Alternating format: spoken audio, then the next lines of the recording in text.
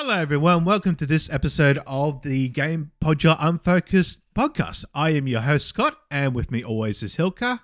How are you today, Hilka? I'm doing a lot better than I was the last time you heard me on this podcast, that's for sure. Yes, you said you were sounding quite a bit better. Yeah, I can talk normally again. Fun fact for those who don't have access to my apartment, about 45 seconds after we finished recording the last episode, my voice completely gave out. In retrospect, maybe we shouldn't have recorded on that day. But, you know, hindsight 2020, etc., etc. But yeah, I'm doing a lot better now. I'm healthy-ish, about as healthy as I normally am. So, yeah, I did play a lot of video games recently. Being sick is a great excuse to do that. And I'm excited to talk about some of them. It sort of sounds like it was kind of planned, in a way. For the record, it was not. It was I don't even want to call it a happy accident, because being sick was not fun. It never is. Like, that's the thing. When you're when you're home from when you're sick when you're home from school as a child, it's like, you know, being at school isn't very fun, but you feel bad enough that you're not allowed to go. So sure, you get to stay home and watch TV, I guess, but like, you're still not having a fun time just like lying in bed and blowing your nose every 30 seconds. And not being able to eat much more than like crackers and soup. Oh. Which is not what happened to me, for the record. I did eat normally, but like, the point I'm getting at is like, even being sick and getting to stay home and play video games, I didn't do that by choice, you know?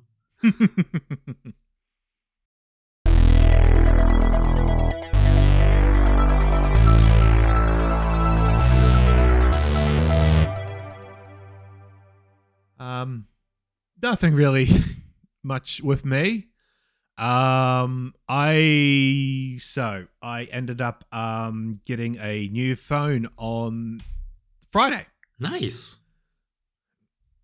I am funny story. So yeah, I was one of the ones who got the newest iPhones, the iPhone 15 range. I got the iPhone 15 Pro Max. I pre-ordered that on the Friday night at about 10 o'clock Australian time. I was apparently lucky enough to actually be able to get it pre-ordered and delivered on the actual Friday that it actually officially came out. Although admittedly I was waiting because I was working from home. I was waiting all day throughout it, and like checking my old phone, just checking, you know, where it is, you know, because it's now in transit, you know, now it's getting ready for delivery. Then it gets about 5 o'clock, and then he goes, okay, it's actually late for delivery. It's going to be delivered on the next business day. Thinking, that'll be right.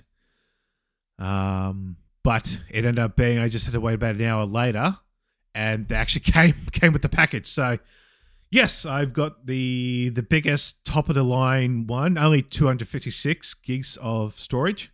Only, he says. Oh. Well, it goes up to a terabyte. What the hell? That's the size of my computer's hard drive. That's the size of the That's the size that's the size of the Xbox Series X and the PlayStation 5. Yeah. Holy crap. But speaking of that, with the newest iPhones that have come out, they did their, I think it was Wonderlust event. So this is where they announced their new, basically their new iPhones, new Apple Watches, that sort of thing. And with that announcement, with the newest iPhones, they announced that it is getting, they say, console quality games. So from the showcase they had Resident Evil Village and Resident Evil 4 Remake. They had Death Stranding.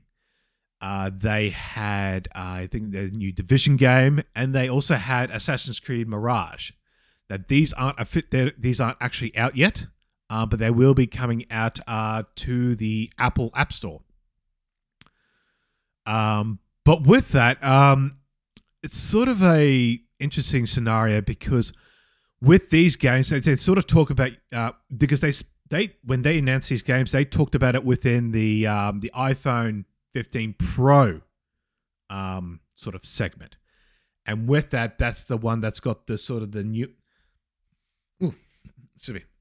That's got the newest, latest A17 Pro chip, and the way these iPhone products work is that you get the sort of the Pro model and your standard model, which has sort of last year's Pro chip.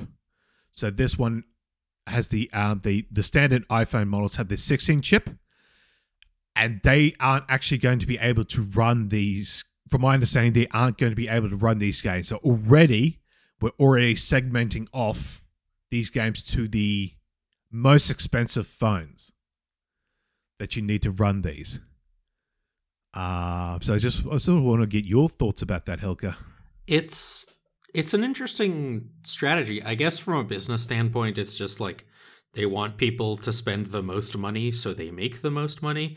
But when you look at other, normal video game hardware creators, you don't really see a lot of that. I do remember there was a brief window of time where there were a couple of 3DS games that you could only play on the new 3DS because it was more powerful. Yep.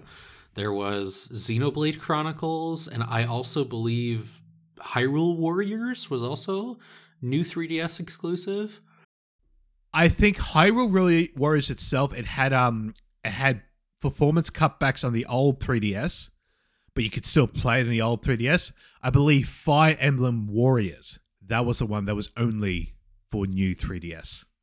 And we're seeing that again a little. Like, we didn't think we'd be seeing that again this current generation because Xbox was very adamant that games that would come out on the Series S and the Series X had to come out on both the Series S and the Series X, even though the Series S is less powerful. But recently we saw Larian Studios' Baldur's Gate 3, perhaps you've heard of it, having a lot of issues getting the split-screen multiplayer to work on the Series S. And so I do believe Microsoft have said, like, okay, you know what? We want Baldur's Gate 3 on our system so badly that we're just going to give them like an exemption of like, just put it on the Series X. Like the Series S, if you literally can't figure it out, then too bad, I guess. But yeah, segmenting the hardware like that. I'm also curious how those games are actually going to be played, because sort of in the previous boom of mobile gaming before we got the dregs that we're in now with like terrible free-to-play garbage, is they would have like touchscreen controls. There were some legitimately very good games apparently. Like I think the closest one to a AAA game that we saw was it called Infinity Blade?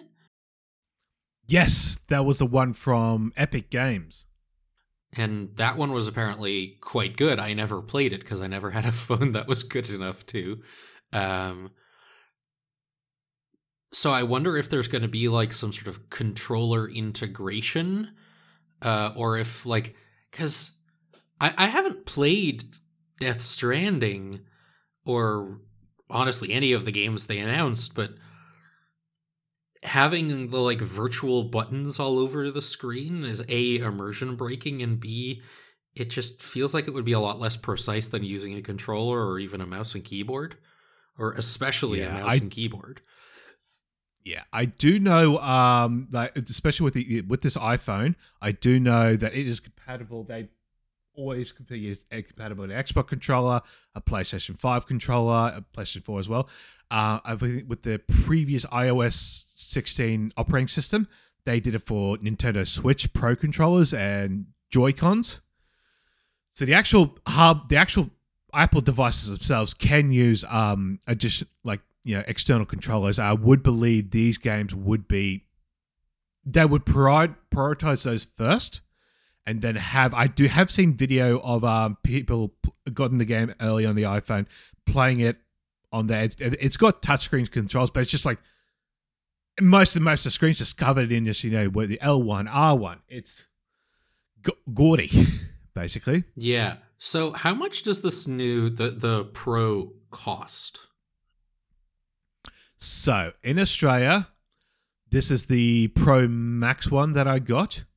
The smaller Pro model is the cheapest you can go to play these games is $1,900. Okay, but we do have to keep in mind that like a lot of people would be getting these phones through their like mobile phone plans, and that they're paying per month instead of the one big lump sum of 1,900 Australian dollars. Or do some quick math, that's probably like 1,300 euros and probably around $1,500 US dollars.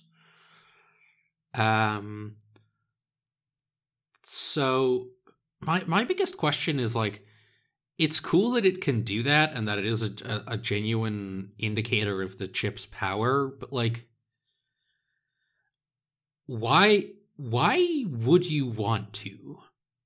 Like, now, from my understanding with this, I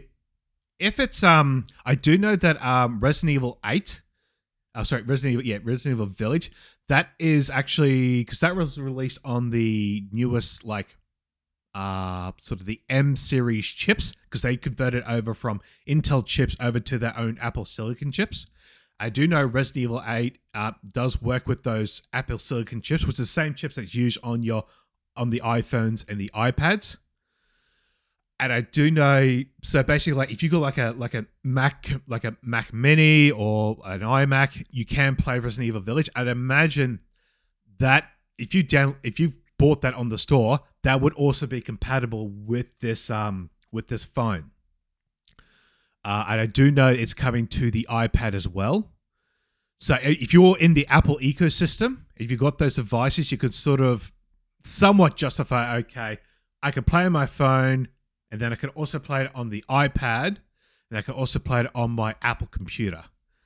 Bear in mind, these devices, well over thousands of dollars. This is not some situation where it's just like a Nintendo Switch Lite, which is like $300 Australian, and that can play like something like Doom Eternal. Yes, it can't play Resident Evil Village or Death Stranding, but we'll see what happens next year when the hopefully the Switch Pro comes out. But it's, I don't know, it's to me, it's not so much like, okay, it's just coming out. It's just like they specifically did it so it's the Pro model that's coming out that they did it for. It's like, okay, you're getting the Pro model, fair enough, but then you've also got your standard model, which is be the most popular, basically the one that most people are going to get, and they're not going to be able to play these games until probably next year when the iPhone 16 comes out, and then the standard model gets this Pro chip inherited into it. Oh, it just makes my head spin. I think, honestly, like I said, I think it's supposed to be an incentive. Like, look what you can do on the Pro model. Don't you want to spring the extra, I don't know, like $200-$300 to get the Pro model? You can play Resident Evil Village on the bus. I don't know why you would want to, but you can. You can do that on a Steam Deck. Yeah. Honestly. Although, random question that's completely unrelated to anything. Hey, is the Steam Deck out in Australia yet? No. It's still not out. Gotcha there. Oh, well, it's okay. So officially, it's not out, but it is much easier to get it than what it was originally. Like, you've got like sort of like Australian online shops that will basically import it in. Okay. So it is easy, and that's sort of how I got mine. I got it through the online Kogan store. I remember, yeah. And even in Australia, there's the top end supermarket, Woolworths. They have an online store, and you can actually buy it through there. Oh. So I'm not, yeah.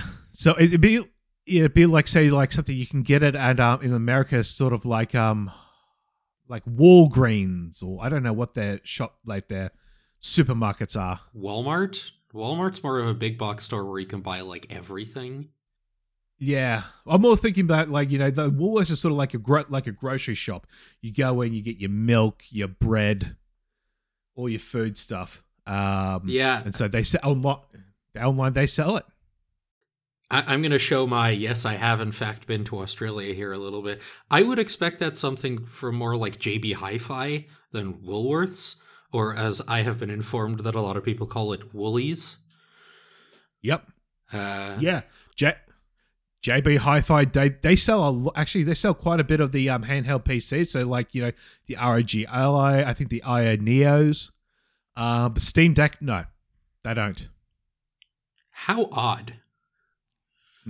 But my sort of thing that I keep coming back to is like the comparisons to the Steam Deck is very interesting, because speaking only for myself, I find that either the fidelity or just the screen size on the Steam Deck is like slightly too small sometimes for like reading the text properly. And, smartphones do keep getting bigger and bigger, much to my chagrin.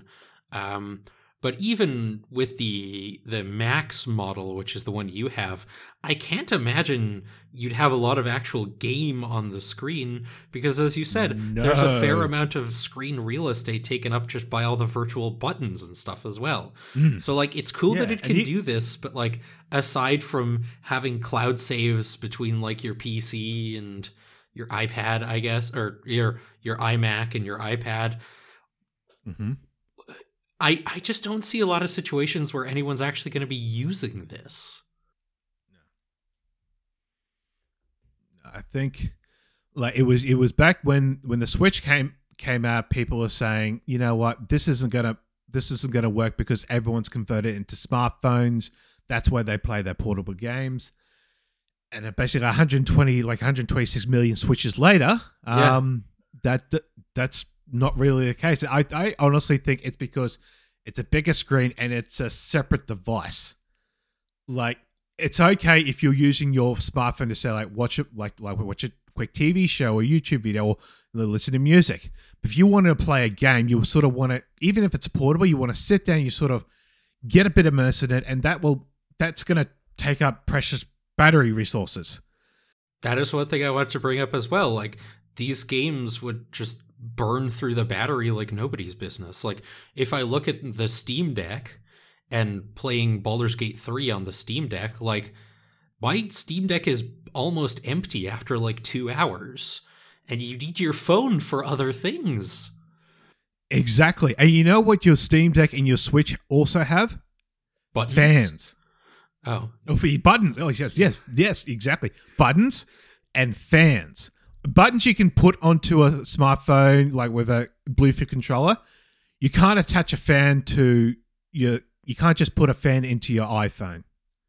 So Cowards. You've got this heat dissipation. Yeah, you got this heat dissipation. You're gonna have to sort yourself out, because it's gonna. I actually, from the videos I've been seeing, Resident Evil 8 Village looks to be running at 30 FPS, which is fine.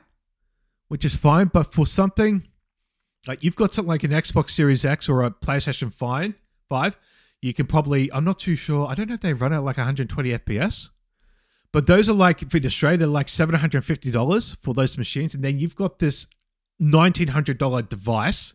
Yes, it's portable, but it can't even run it at 60. Speaking only from my own memory, I know the Series X can do up to 120. FPS. I only know that because my TV is not capable of going to 120 hertz, so I've never actually experienced it. But I have seen in the settings that it can go up to 120. Oh, sorry, no, I know. I know the PS5 and the Series X, they can actually do 120 FPS. Technically, this phone can do it as well. Sorry, more so Resident Evil Village. I don't know if those games themselves can do 120 FPS on those machines. I probably said they probably could. But just I don't think the iPhone would be able to handle it. No, so like it's a cool feature in like theory, I guess, and like I said, it is a cool thing to show off. Like, look at how powerful our chip is, but you're getting like the worst experience possible for playing these games. I think it's like watching. Hang on, it's like watching Oppenheimer on a plane. You know? Oh my god. A Yes. movie that's like specifically intended to be on the big screen with surround sound, and you're watching it on a screen that's like smaller than my computer monitor with the worst headphones imaginable. Yeah. But yeah, anyway, that's so that's sort of the announcement of the iPhones and their new games that are coming out. We'll wait to see how they go. Yeah, I am very curious because it is entirely possible that we're totally off base here and it ends up working a lot better than we think it does, but I just can't really imagine a scenario where it would.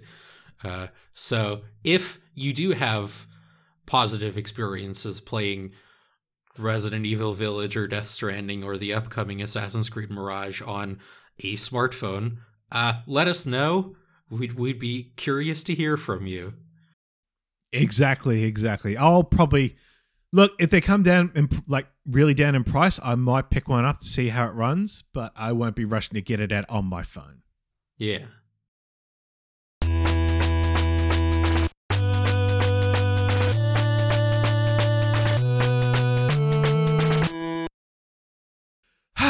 Well, with that, you've been playing some games. You've been playing A Short Hike. How's that going for you? I have. I did mention earlier that I've been playing a lot of video games while I was sick and even while I was no longer sick. Most of the games I've been playing were games that I've talked about previously on the podcast. Most notably Assassin's Creed Valhalla. When I talked about it on the podcast, it was kind of a first impressions type thing because I'd quote unquote only played it for 15 hours. I'm now about 65 hours in and the end is nowhere close to being in sight. But honestly, I don't really have that much more to say about it. So I played some very different types of games instead. Notably, you mentioned A Short Hike.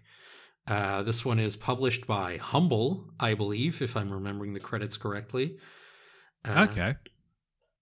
And it's part of a thing that has existed for a while but hasn't really been codified until I'd say the last 4 or 5 years, the idea of wholesome games. And A Short Hike is, it's kind of exactly what it sounds like. You're playing as a bird person who goes on like a camping trip with your aunt, and you're expecting a phone call, but where you are, you don't have any phone reception, and the only really place to get it is like on top of the mountain on the island that you're on, so you have to hike up the mountain.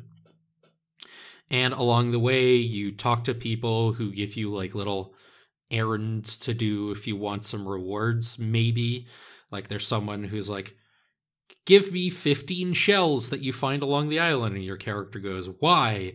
And they say, I'm not telling you. And you're like, okay, well, it's a video game, so there's probably going to be a reward at the end. And so you go around the island collecting 15 shells. Here, I did quite like it. It is a very different experience to most of the games I play, because a lot of the games I play, they're RPGs, or they're action games, or they're shooters. There's combat, there's stakes that are like quite high. And for this one, there's definitely like some small platforming challenges and some climbing challenges, but the stakes are very low, which is by design. But I think the stakes are a little bit too low, because when you talk to the people and they give you like little errands to do, there are technically rewards at the end of it. Some of them are money, some of them are golden feathers, which increase your stamina and allow you to climb and fly longer. I never really felt like I had that much of a reason to be invested in these characters and why they want me to find the headband that they lost in the forest, you know? It's the game sort of leaves you to your own devices to be like, okay, well, you can climb straight up the mountain if you want, or you can explore the island a little bit, look for other golden feathers and stuff. And I don't know. There was just not a lot for me to really grab onto in a short hike. Okay.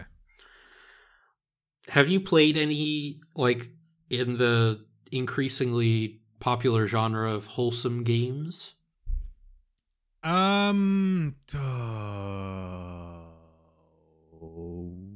tried to probably the last wholesome game got really into was Animal Crossing.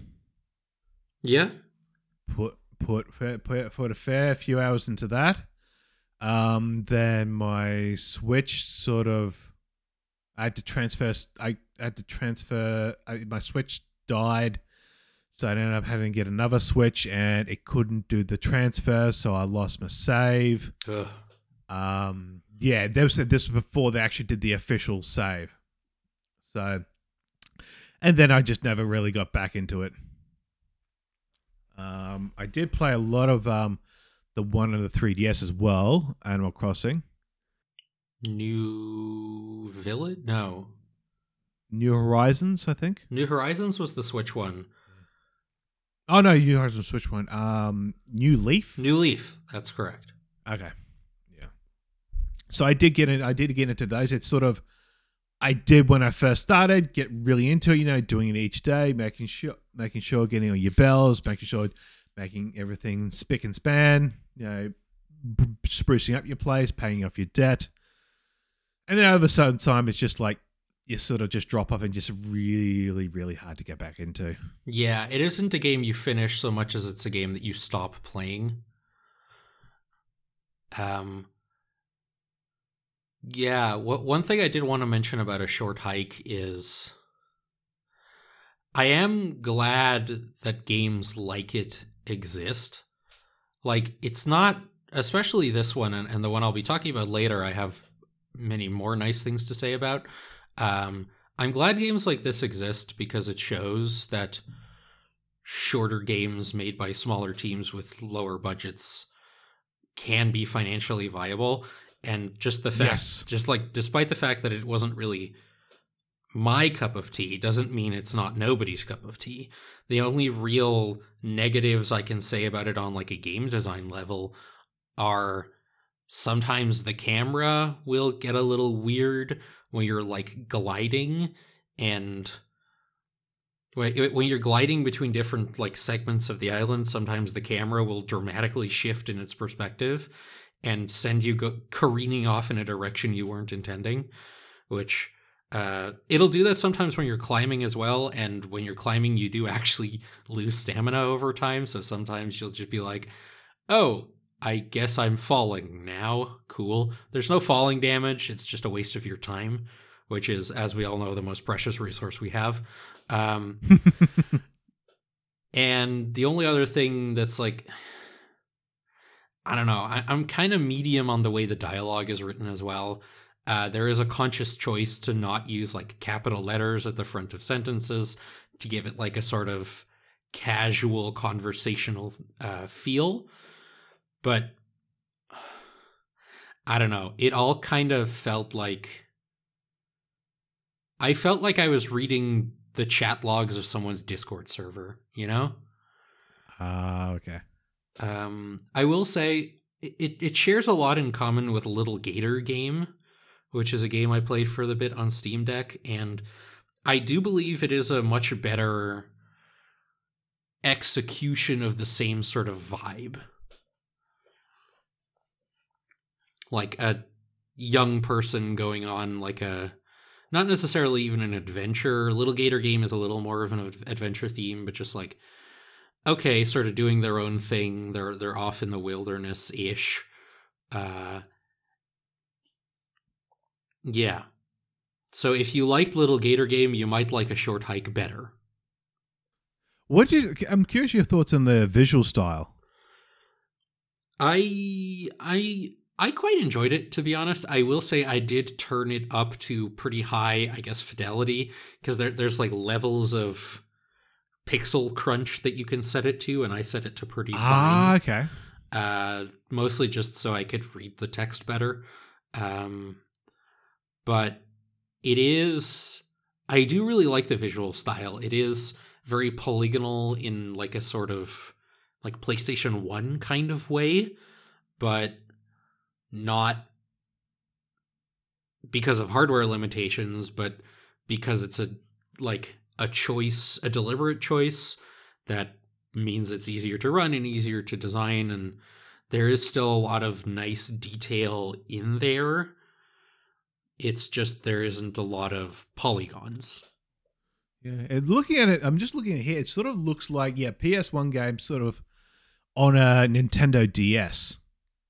Yeah, that's a good comparison. I will say I really like the music. The music was very good, especially like once you've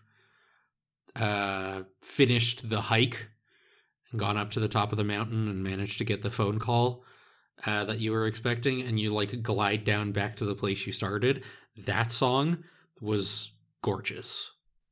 Mm-hmm. But like, it's on Game Pass, which is how I played it, and it took me. I finished it in one evening. Like, I started playing it and I finished it in the same evening.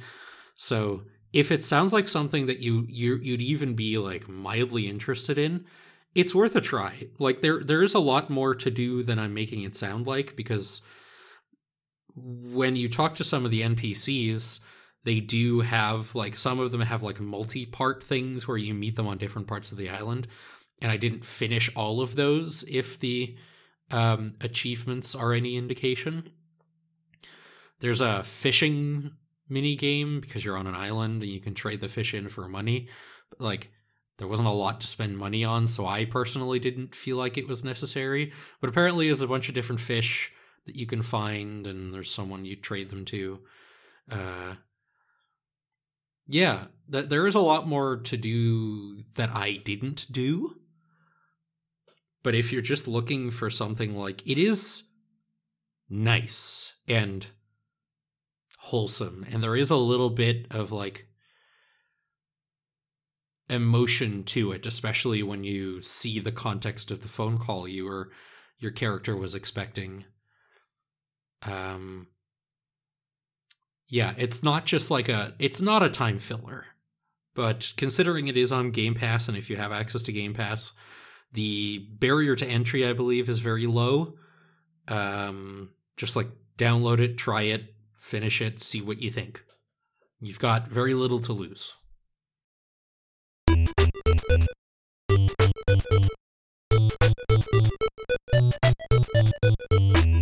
That's quite nice because, in a bit of a segue, because, I've resubscribed to Game Pass. I might check that out. And I resubscribed to Game Pass to check out, the big game of the month, which is Starfield. Big is right. Isn't it like 150 gigabyte download or something? It's infinity billion gigabytes, apparently. So this was the plan. It was actually going to be that I was going to resubscribe to Playbox, but I've been going through and trying to cut my subscriptions down. So I cut off Netflix. I didn't resubscribe to Game Pass or PlayStation Plus. So I'm trying to cut down costs on that. But I thought Starfield is coming out in the month. I do want to try it out. I do like Bethesda games. A couple of episodes before, I've been going through the Fallout games. So I wanted to try basically, try it because it's got on Game Pass. I can just put on my Series X, see how it is. I dropped off. Oh, really? To be honest. Don't know what it is. It's trying to be like there are comparisons with No Man's Sky, and it sort of does make it sort of like, what if No Man's Sky, but sort of Elder Scroll missions, I would say. But this is sort of I would say like something like Sky, like the Elder Scroll games, especially like the newer like sort of like Oblivion and especially Skyrim and the Bethesda Fallout games. They're sort of I feel like they're much easier to get into. Like effectively, like you start off the game in Starfield, you're sort of on this planet just mining for resources, and then you sort of find the MacGuffin artifact, and you go off on this journey to try and get more MacGuffin parts of the artifact. It's sort of tried to modernize the whole playing like Fallout, gunplay, no VATS or no slowdown in time to sort of make up for the shallow gunplay. It's a bit more robust, but I don't know. It's just like the whole thing with sort of like Fallout and Skyrim is that you can go in, you can either just like your main thing is you're going around, you're just walking around, like going to a place, and then you can sort of like fast travel there. But then you can do it either way. You can either just fast travel all your way, or you can take the time and I know a lot of people they don't want to use fast travel, they just want to walk there. And sort of, but you've got that choice. But it just felt like with this game, because its whole thing is that you got your own ship and you can fly around everywhere, and it's sort of like, at least with No Man's Sky, you have to jump between systems, but it's sort of, that's all you do. You're jumping between systems, but then you're sort of, once you get into the system, then you're going down, you're flying down into that planet.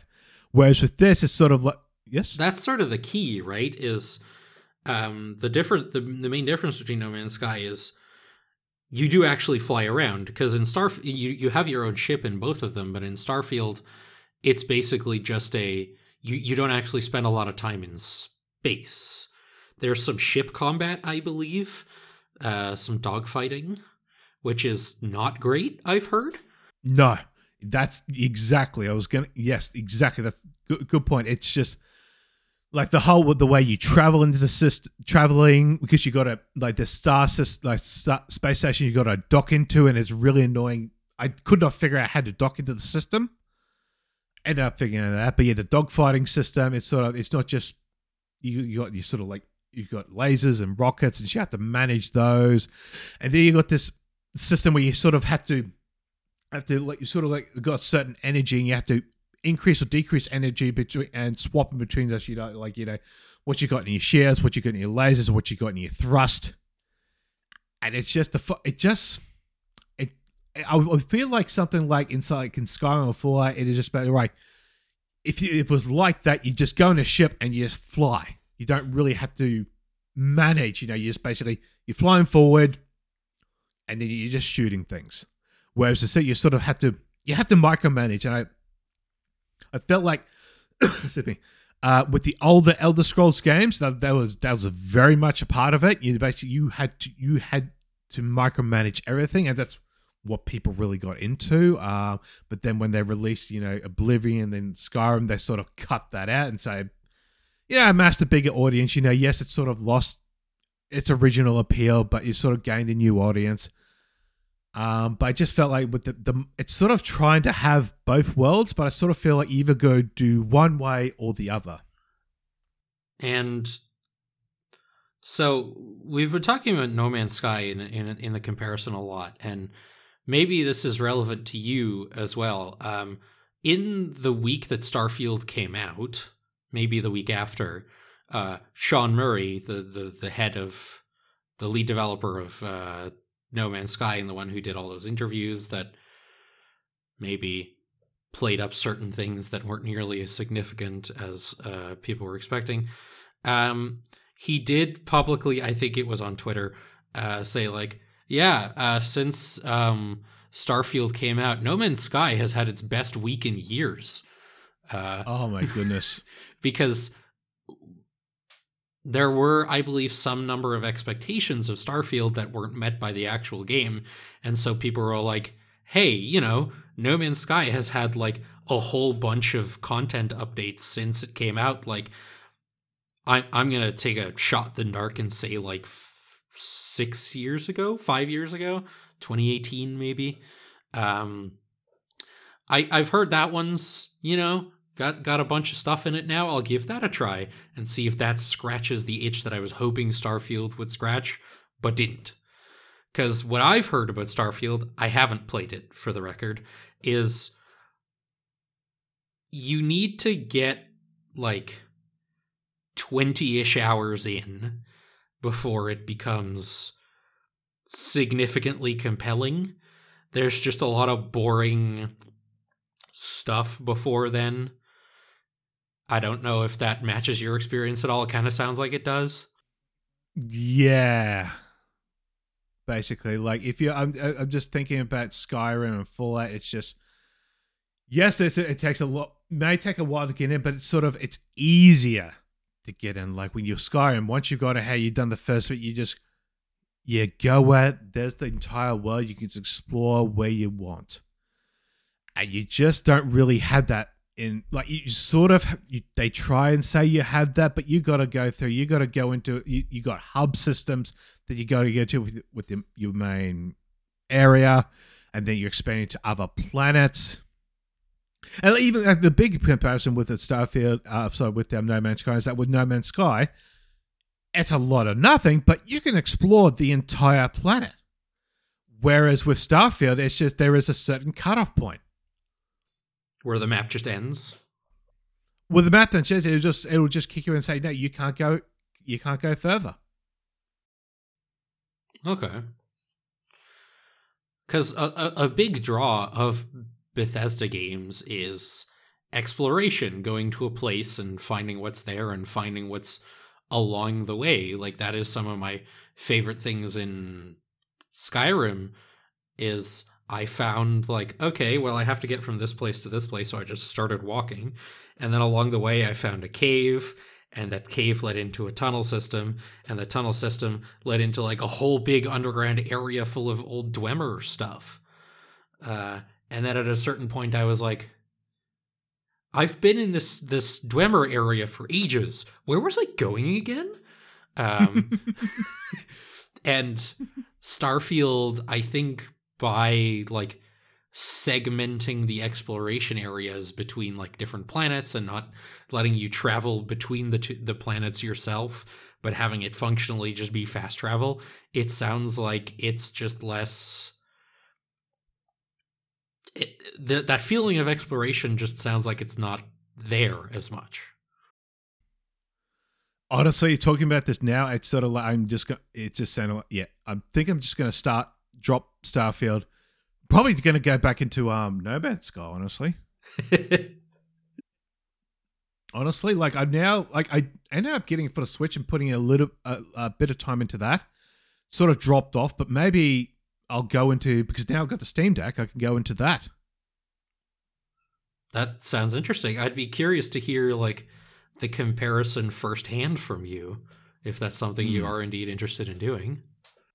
Yeah, I might actually ended up doing that. But anyway, so that's sort of my experience with Starfield.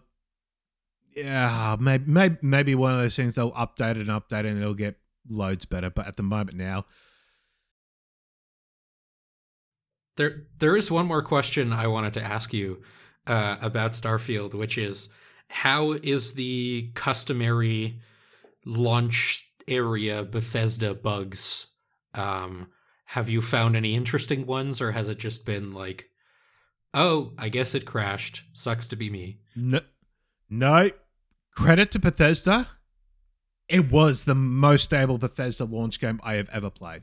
Okay. There was one thing where I died and I got like wiggle and trap in a box. But after that, no characters just randomly just flying off everywhere after they've died. No characters just clipping where they shouldn't be. It looks and runs great. Okay. I ran it on Series X. Yeah, Series X, 30 FPS. But yeah, I'll be honest. That was one of the most surprising things about it. So yeah, the extra time they spent on the game, good job. Paid off. But with that, I actually played. Well, they are Bethesda games now, but I ended up playing going and playing some Doom games. So through the month of September, I actually ended up playing Doom, Doom 2, Doom 64, the Doom Eternal DLC, and I'm currently playing now Doom 3. From very rudimentary shooting to, I guess, rudimentary shooting in a different way, but in the way that they were influential, not basic. Yeah. Oh, yes.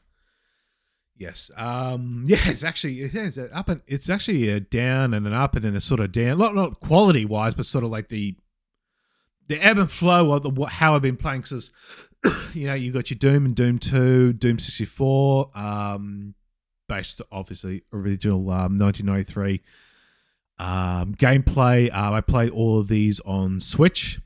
I didn't really actually one weird thing with I'll just mention one thing with the Steam with the because the Bethesda version, because they ended up they released the Bethesda version of like Xbox, PlayStation, Switch, and they did that for PC as well.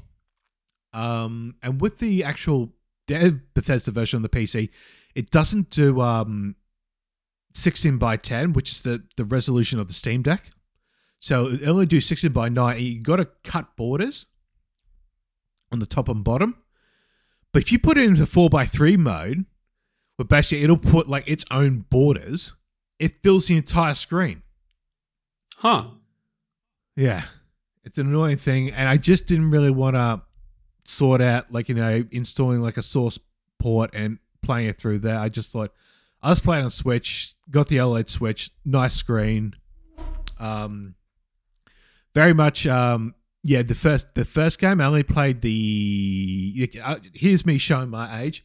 I only really played the first 3 episodes because for me, because there's 4 episodes in the original Doom, because it's done as the Ultimate Doom. I ended up and the 4th episode, 5 flesh consumed. To me, that always is a sort of I would say like an extra episode, because originally the first 3 episodes. So I only did those. Very interesting. Very compared to Doom 2, very claustrophobic, very tight. Level design. I mean, this was back in their heyday. Nice enemy design. I did it on Ultra Violence, so I didn't do it on Nightmare, because that's they're supposed to like respawning monsters and it's sort of too difficult for me. Yeah, but I did do it on Ultra Violence. I did do it properly. I did end up making sure I didn't save scum. So I was proud of that. I did end up I didn't pistol start when I lost.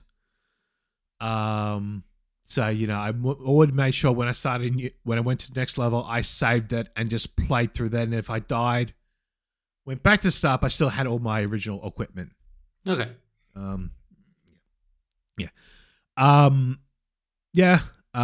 Didn't play the last episode because that's just tough as nails with that one, and it's not really. I don't really enjoy it.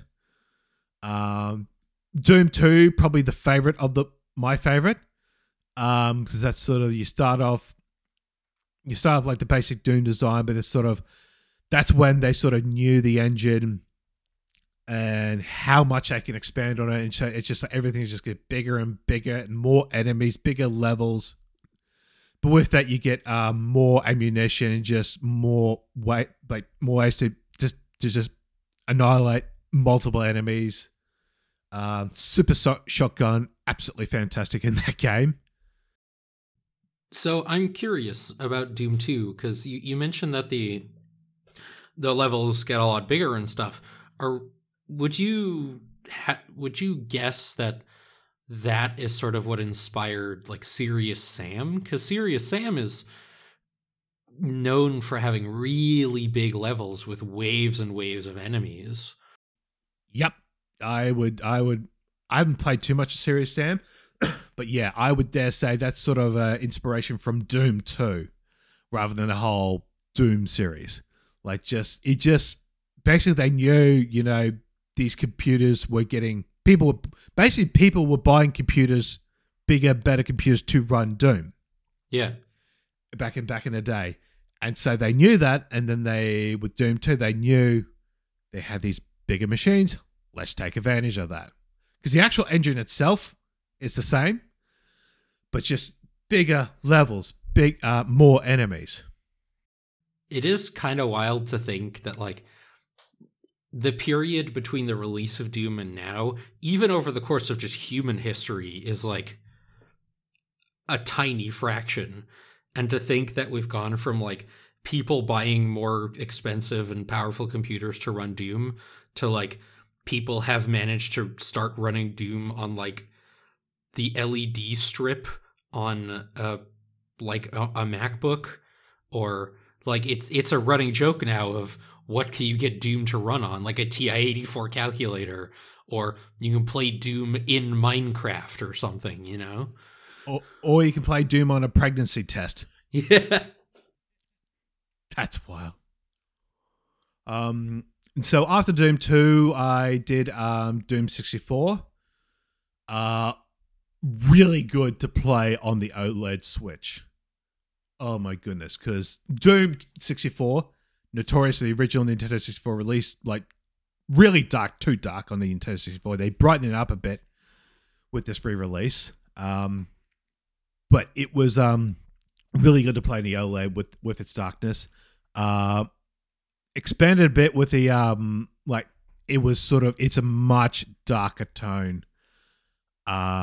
Visual wise, soundtrack wise, it was I wrote from the original like Bobby Prince soundtrack to Aubrey Hodges, who did the actual soundtrack for the PlayStation Saturn Doom. So it was a lot more dark, a lot more creepy. Technically builds.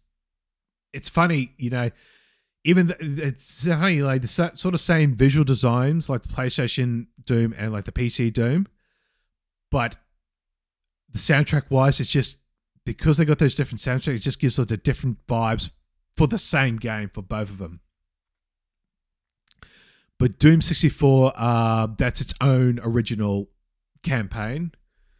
A few enemies cut from that. Don't think that there's like the Revenant or the Archvile, because of memory limitations with the Nintendo 64 cartridge. But they got the most out of it. Like you had, it was sort of like an expanded, like it sort of felt like a Quake engine game. So you had like rooms over rooms, which you couldn't do with the original Doom. Lot more traps, like a lot more ways to trap players compared to the original Doom. So yeah, that's definitely good. And these are all really cheap on all the stores, so I would say pick those up. Then I ended up doing completing. I did it before, but I completed the Doom Eternal DLCs, the Ancient Gods DLC parts 1 and 2. Tough as nails, these DLCs. But I did them on the medium settings. Original Doom Eternal, I do it on Ultra Violence. These ones I have to do on the medium settings. Hurt me plenty, because it is just relentless. Like this is like horde mode with these games. You sort of got enemies just coming after you, and This just turns it up to 11. Like, you've got sections of there, you're just going, you're just enemies just coming after you. So when does it stop? So there is one thing, because we've talked about, I believe, Doom Eternal before. It was one of our first episodes. And one of the things that always kind of struck me about Doom Eternal is it added a bunch of stuff from the 2016 Doom to give like more steps to defeating an enemy. Like, there's certain enemies you have to use the freeze grenade against first before you can like actually deal significant amount of damage to them and stuff. And is that a big part of why this horde mode section is so difficult? Just because there's so many like special things, you can't just pick a gun you like and hold down the fire button until everything is dead? Okay, so that's a bit of a with Doom Eternal, the original Doom Eternal. That's sort of the game. Basically, what people are getting that impression, because when you go ahead and sort of and a certain enemy shows up for the first time, it'll say how to defeat the enemy. So there's an enemy called the Doom Hunter, and effectively, it's got its own shield, and it rides on a sort of like its hover platform, and the game tells you to basically break the shield by shooting it with the plasma gun, and then just wailing it for sort of like a chain gun or a rocket launcher. But it doesn't actually. It shows you how to do it by plasma gun, but you can also do it by shooting down the it's so hover base that it is, which is unshielded. So my strategy for that one is sort of like I just get the chain gun, wail on it with the actual on the hoverboard, and once it does that, then it sort of breaks its shield, and then it just hovers around normally. And it's got a lot of things with the game. It does that. It's sort of like, for most of me, it's mostly, unless it's a specific way the enemy's dancing around, I just wail on anything with like a super shotgun. Because with the super shotgun, it's got like a hook shot, so you can go in, grab it, go towards an enemy, and if you upgrade the hook shot, it's got a fire property, so that when you attack the enemy and kill it, it drops ammo. I don't know. It's Doom internal logic. I don't know how that works in real life. It doesn't need to. It's Doom logic, like you said. Basically, the idea is that you're supposed to be able to chop and change these weapons, but if you know what you're doing, you can sort of not breeze through it, but sort of work towards. You got your own sort of. You can honestly create your own style. With it, how you play the game. With these DLCs, they did end up realizing that, and so there are a couple enemies that you actually need to have a specific weapon. So there's an enemy. Let me have a look. Yeah, there's an enemy called a spirit. Effectively, what it is, when a normal enemy comes out, it may be affected by a spirit, and so it's got this blue aura around it, and basically it's just tough as nails. So it's got increased health, increased speed, increased attack. Once you go ahead and defeat the enemy after wailing on it, the spirit will come out, and you're supposed to. The idea is that the spirit, if it's left alone, will inhabit another enemy. So you're supposed to attack the spirit beforehand. The way you do it is you get the plasma rifle, and you use a certain. I think I've mentioned it before, maybe in the episode. You sort of use that sort of like Ghostbuster attachment. The idea is that you use this. Use this. It's sort of like trapping it, and then once it uses all up.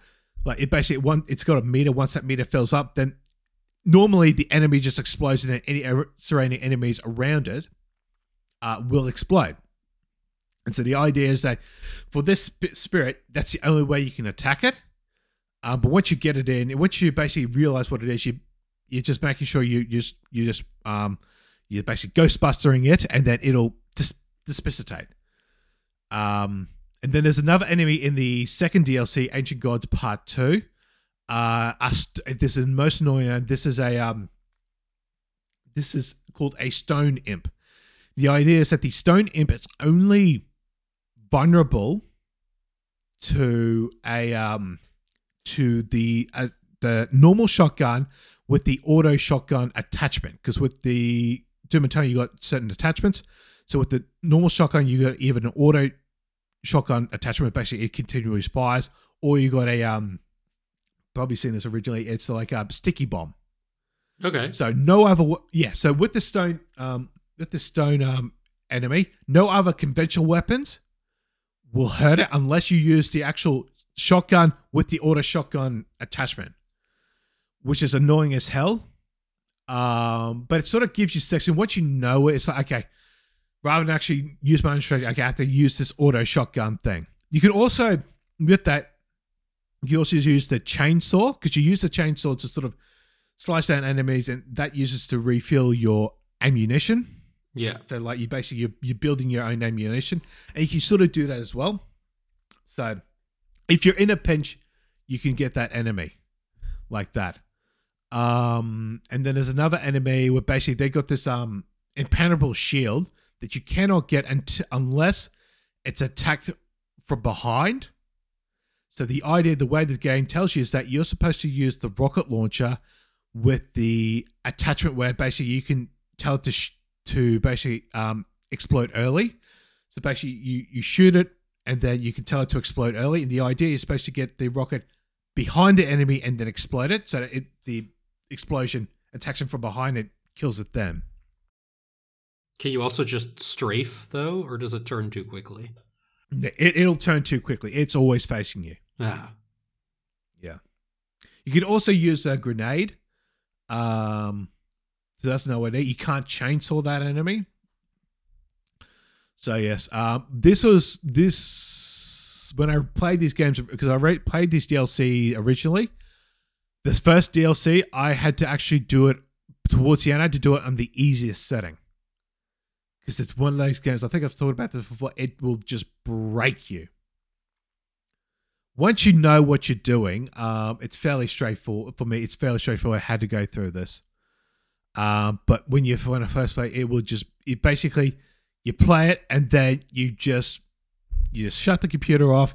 You just go in the corner and you're just rocking back and forth and just going, how did I manage that?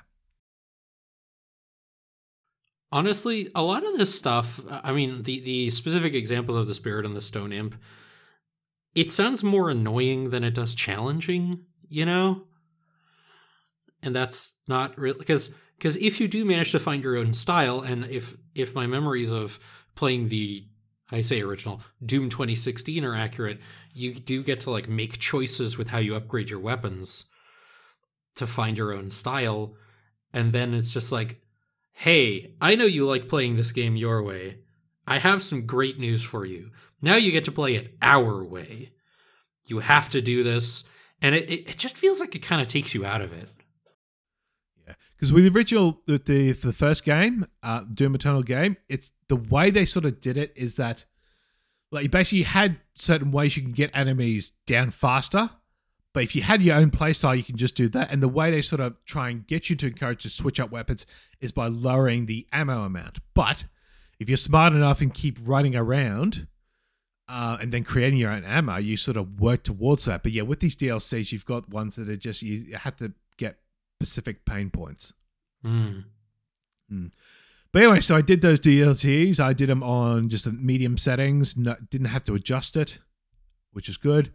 And then now I'm just currently playing Doom 3. So completely turn around, going from this like original, like this high octane, fast paced shooter to this slow, methodical horror game. I'm also playing this on the OLED Switch, Doom 3, which I would recommend. It's fantastic. Like, it's just the black levels. I didn't realize at the time, basically, because it's the BFG edition, and they had actually adjusted it so they actually put in more ammunition. So like going from Doom Eternal, which had you had 24 shotgun shells, maximum you can get, to something in Doom 3 where you can get 10 times that. Wow. Mm-hmm. Well, this BFG edition, because I'm playing on standard settings. You're just picking up ammo as you go along. So it's like I'm not running out of ammunition. But I'm having a good time. They changed it up with the because the original Doom 3 game, you had a flashlight, so you had to manage between, if you want to turn the flashlight on, or like basically you had a weapon or a flashlight. This one, basically, it's mounted onto your suit, so you can just turn it off and on. But it sort of takes away from the atmosphere because you can sort of like, okay, I can see the enemy, I can shoot the enemy, and like the flashlight itself has a meter that when you turn it off, it fills up fairly quickly. So I try to use it. Don't try to use the flashlight much while used with a weapon. I try to actually flip it around.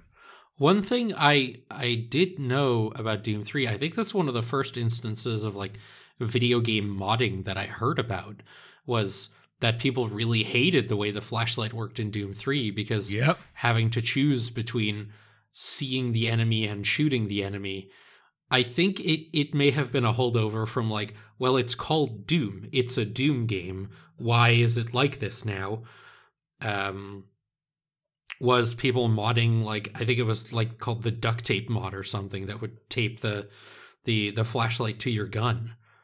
And now that we've gotten a significant amount of distance from it, do you feel like you and other people are now appreciating the game for what it is instead of disliking it for what you wanted it to be?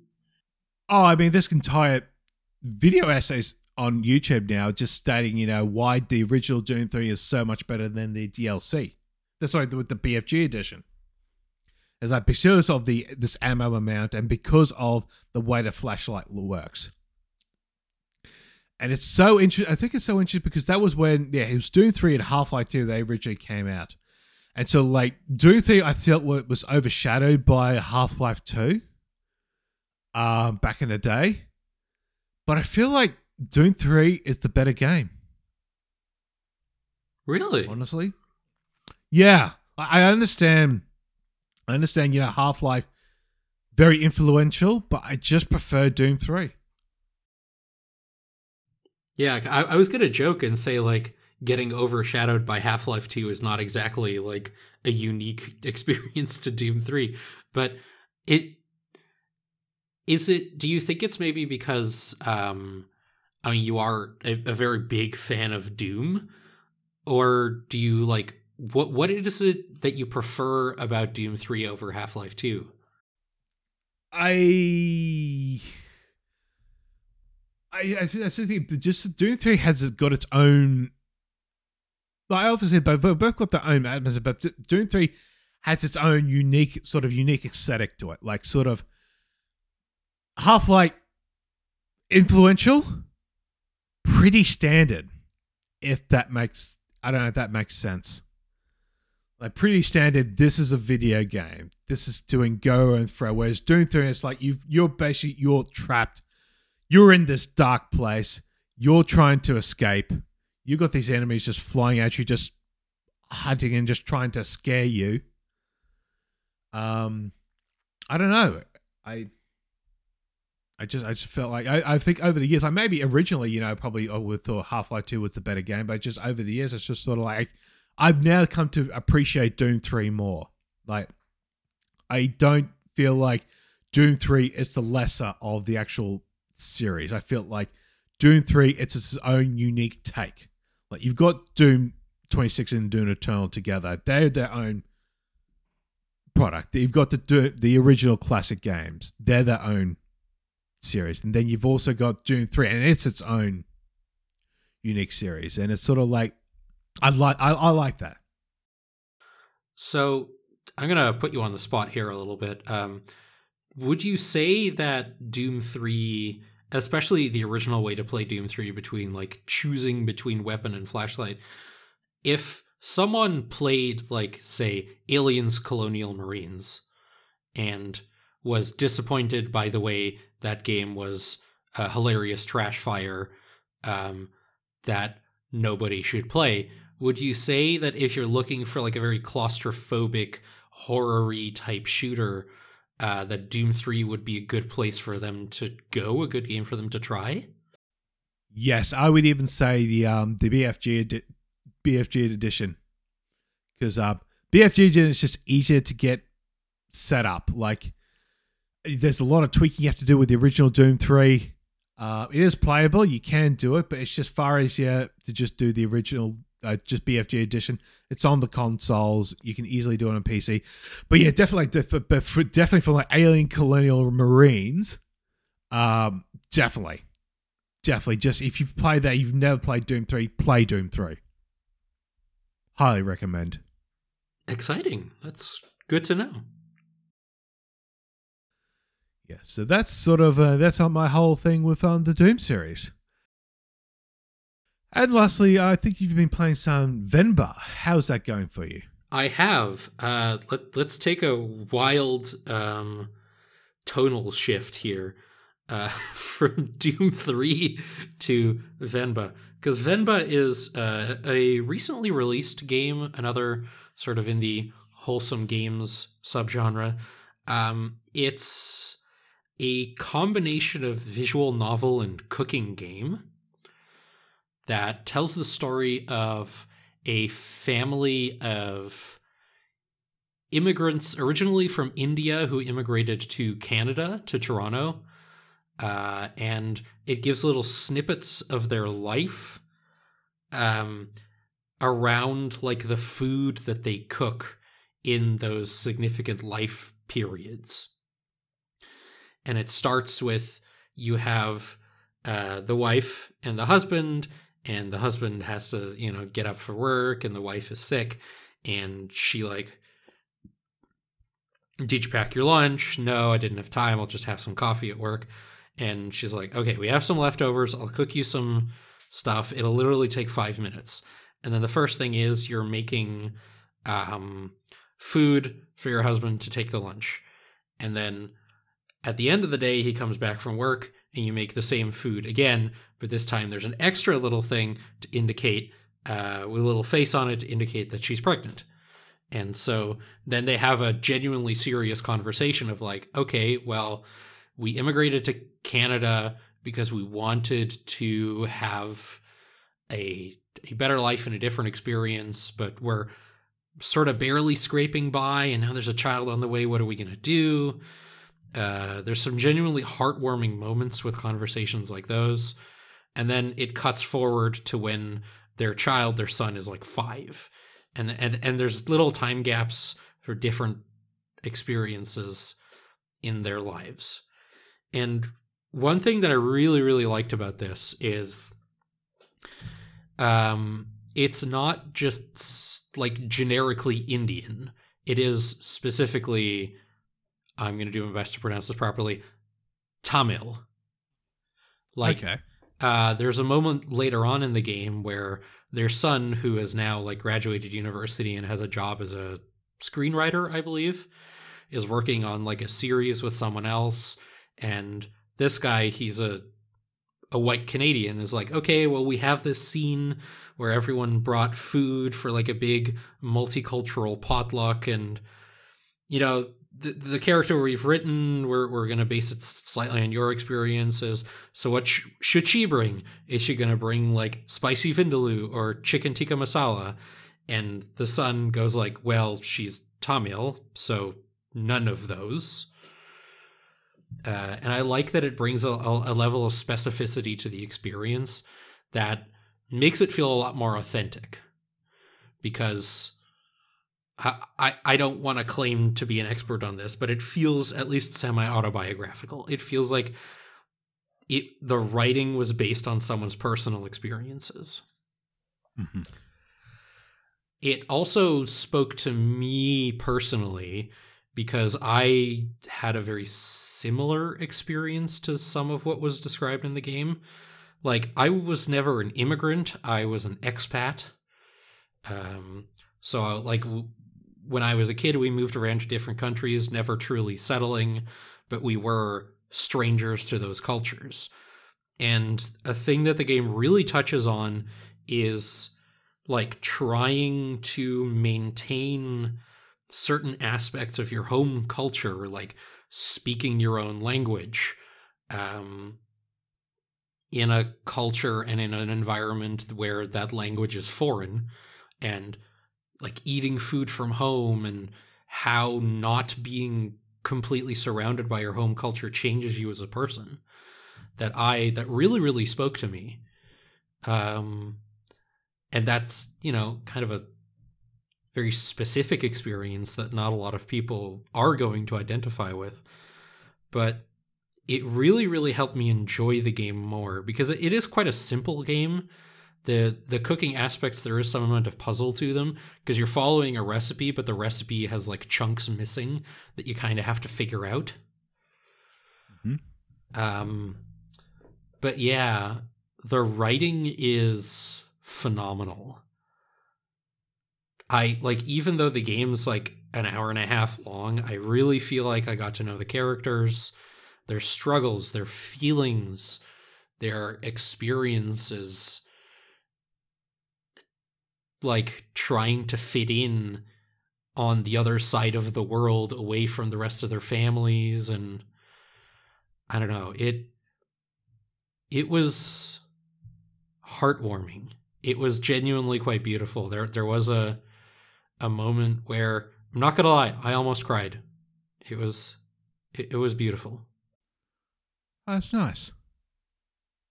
And I highly recommend it to anyone who's looking to, like, even if you've never been an immigrant or never been an expat, like, just learning a little bit about what that experience is like, because those kinds of experiences, I think, can open your eyes to how other people live, and I think that's very important for empathizing with other people.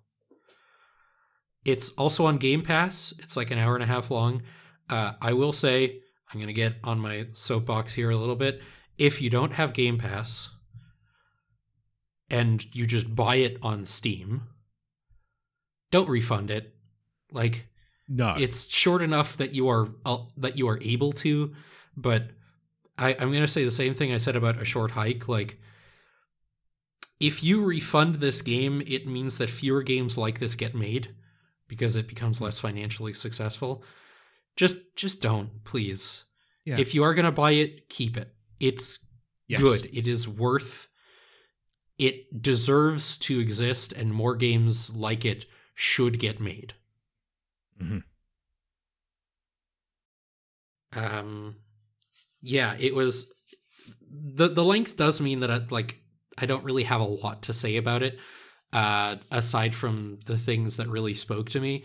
But I think that's enough. There are so many that those things spoke to me so deeply that I would highly recommend it to basically anybody. And like with A Short Hike, if you do have Game Pass, the cost of entry, super low. You could just download it. It's like 3 gigabytes, I think. I finished it in one evening, but it's one of those games that I'm going to be thinking about this for a long time, I think. It was genuinely very, very beautiful. Nice. I do like shorter games. Me too. Like, I said at the beginning of the episode that I'm playing Assassin's Creed Valhalla still, and I'm goddamn 65 hours in and it's still not over. I am having a good time, but I wouldn't have minded if it was like half as long, And with all these reports, with Starfield, you get 20 hours to get into the game. I was thinking, really? Like, why? Just let me have fun. I do think like that there is an argument to be made with like, if you are spending money, you do want to get a certain amount of entertainment out of it. And especially if money's really tight for you, I 100% respect that. Like, if you're dropping $60 or even $80 on a game nowadays, or 70, I guess, you'd want something you can get a lot of entertainment out of. And Venba is like $15 on Steam, which the ratio of like $15 to an hour and a half of gameplay is not really what you'd hope for. But the way I look at it is, it's not that much more expensive than like a movie ticket, you know? Exactly. And this has an element of interactivity to it. You get to play it more than once if you want, although I don't really see why in this case. But it is a singular, beautiful, tightly written experience that I think is worth the money. And if money's really tight, wait for a sale. There's sales. Or if you have Game Pass, download it from Game Pass. But yeah, like even like a $60 to $70 game, it doesn't, in my opinion, need to be like 200 hours long. Like, especially if you have a full-time job, you're working like 40 or even more hours a week. A game that's 60 hours long is going to last you months. And Valhalla, I don't even feel like I'm halfway through and I've played it for 60 hours. I mean, I'm going to get, next month is going to be when Super Mario Wonder comes out. That's a standard price game. It's not going to be, 60 hours and that, but I'm going to invest my time in it. And for more of the time I'm going to have it, so I'm going to have a great time. And those of you who listened to the most recent episode of Unfocused will also know of all the other games that are coming out in October. Oh God, there's so many games in October. But yeah, Super Mario Wonder is the big one, and that's, going to be, right, I think, like a tightly designed experience. It's not going to be like 3 hours long, but it's also not going to be 60, probably. No. I think a happy medium, sort of like maybe it's like 8 to 10 hours. I wouldn't be surprised if it's like 15 at most, yeah. Oh, when you actually properly get it, like if you're doing everything, yeah, maybe like 15 to 20 hours. But that is also the type of game that lends itself really well to replaying levels and stuff, because there will be like little, like in previous games, you had like the star coins, and sometimes you miss one of those and you replay the level to get it back. Sometimes there's legitimately just like, this was a very fun level and I'd like to play it again. And that is one thing that Venba doesn't have, is because of the like nature of its narrative. I think it doesn't really lend itself well to replaying, but given the way it was designed, I don't really think it's necessary to replay it. Like, it's not the kind of game that you really need to. There is some things that I sort of forgot to do, because sometimes when you're cooking, you can press Y and you get like a little pop-up of, I'm having trouble with it, and then it'll repeat the instructions for you. There's also a little information blurb on what the dish you're making is, and I did forget to read some of those. So I guess I could go back to like the individual chapters and reread those. But yeah, it is a singular artistic experience. I'm very glad it exists. I'm very glad I played it. And I recommend everyone does as well.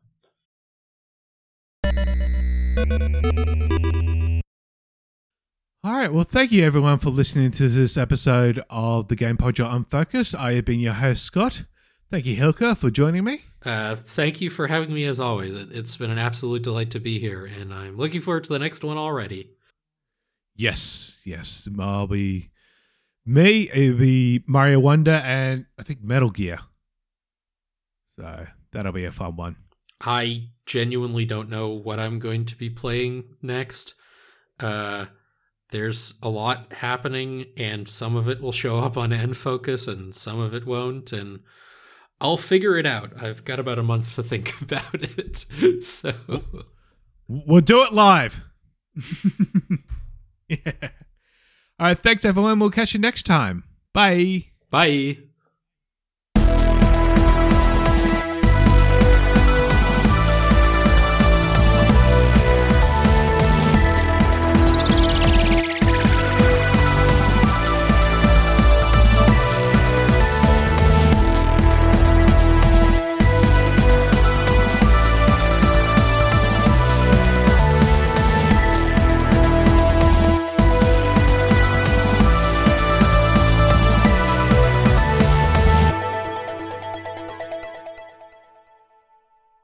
Thank you for listening to this episode of the Gamepodular Unfocused podcast. If you enjoyed this episode, please leave us a review on iTunes. It really helps us get noticed. You can also listen and subscribe on Stitcher, Spotify, and other podcast services. Make sure to check out our other show, Unfocused. Be sure to join our Discord server to interact with the lively Gamepodular community. Follow us on Twitter, YouTube, and at Gamepodular for updates, news, and other content. Links are in the show notes. If you'd like to support our shows, you can buy us a coffee or become a Gamepodular Patreon. The links for both are on our website. Thanks. This episode was edited by me, and you can follow me on Twitter at TheScottyJman. You can also follow Hilka on Twitter at Gear12_Turbo. Thanks for listening.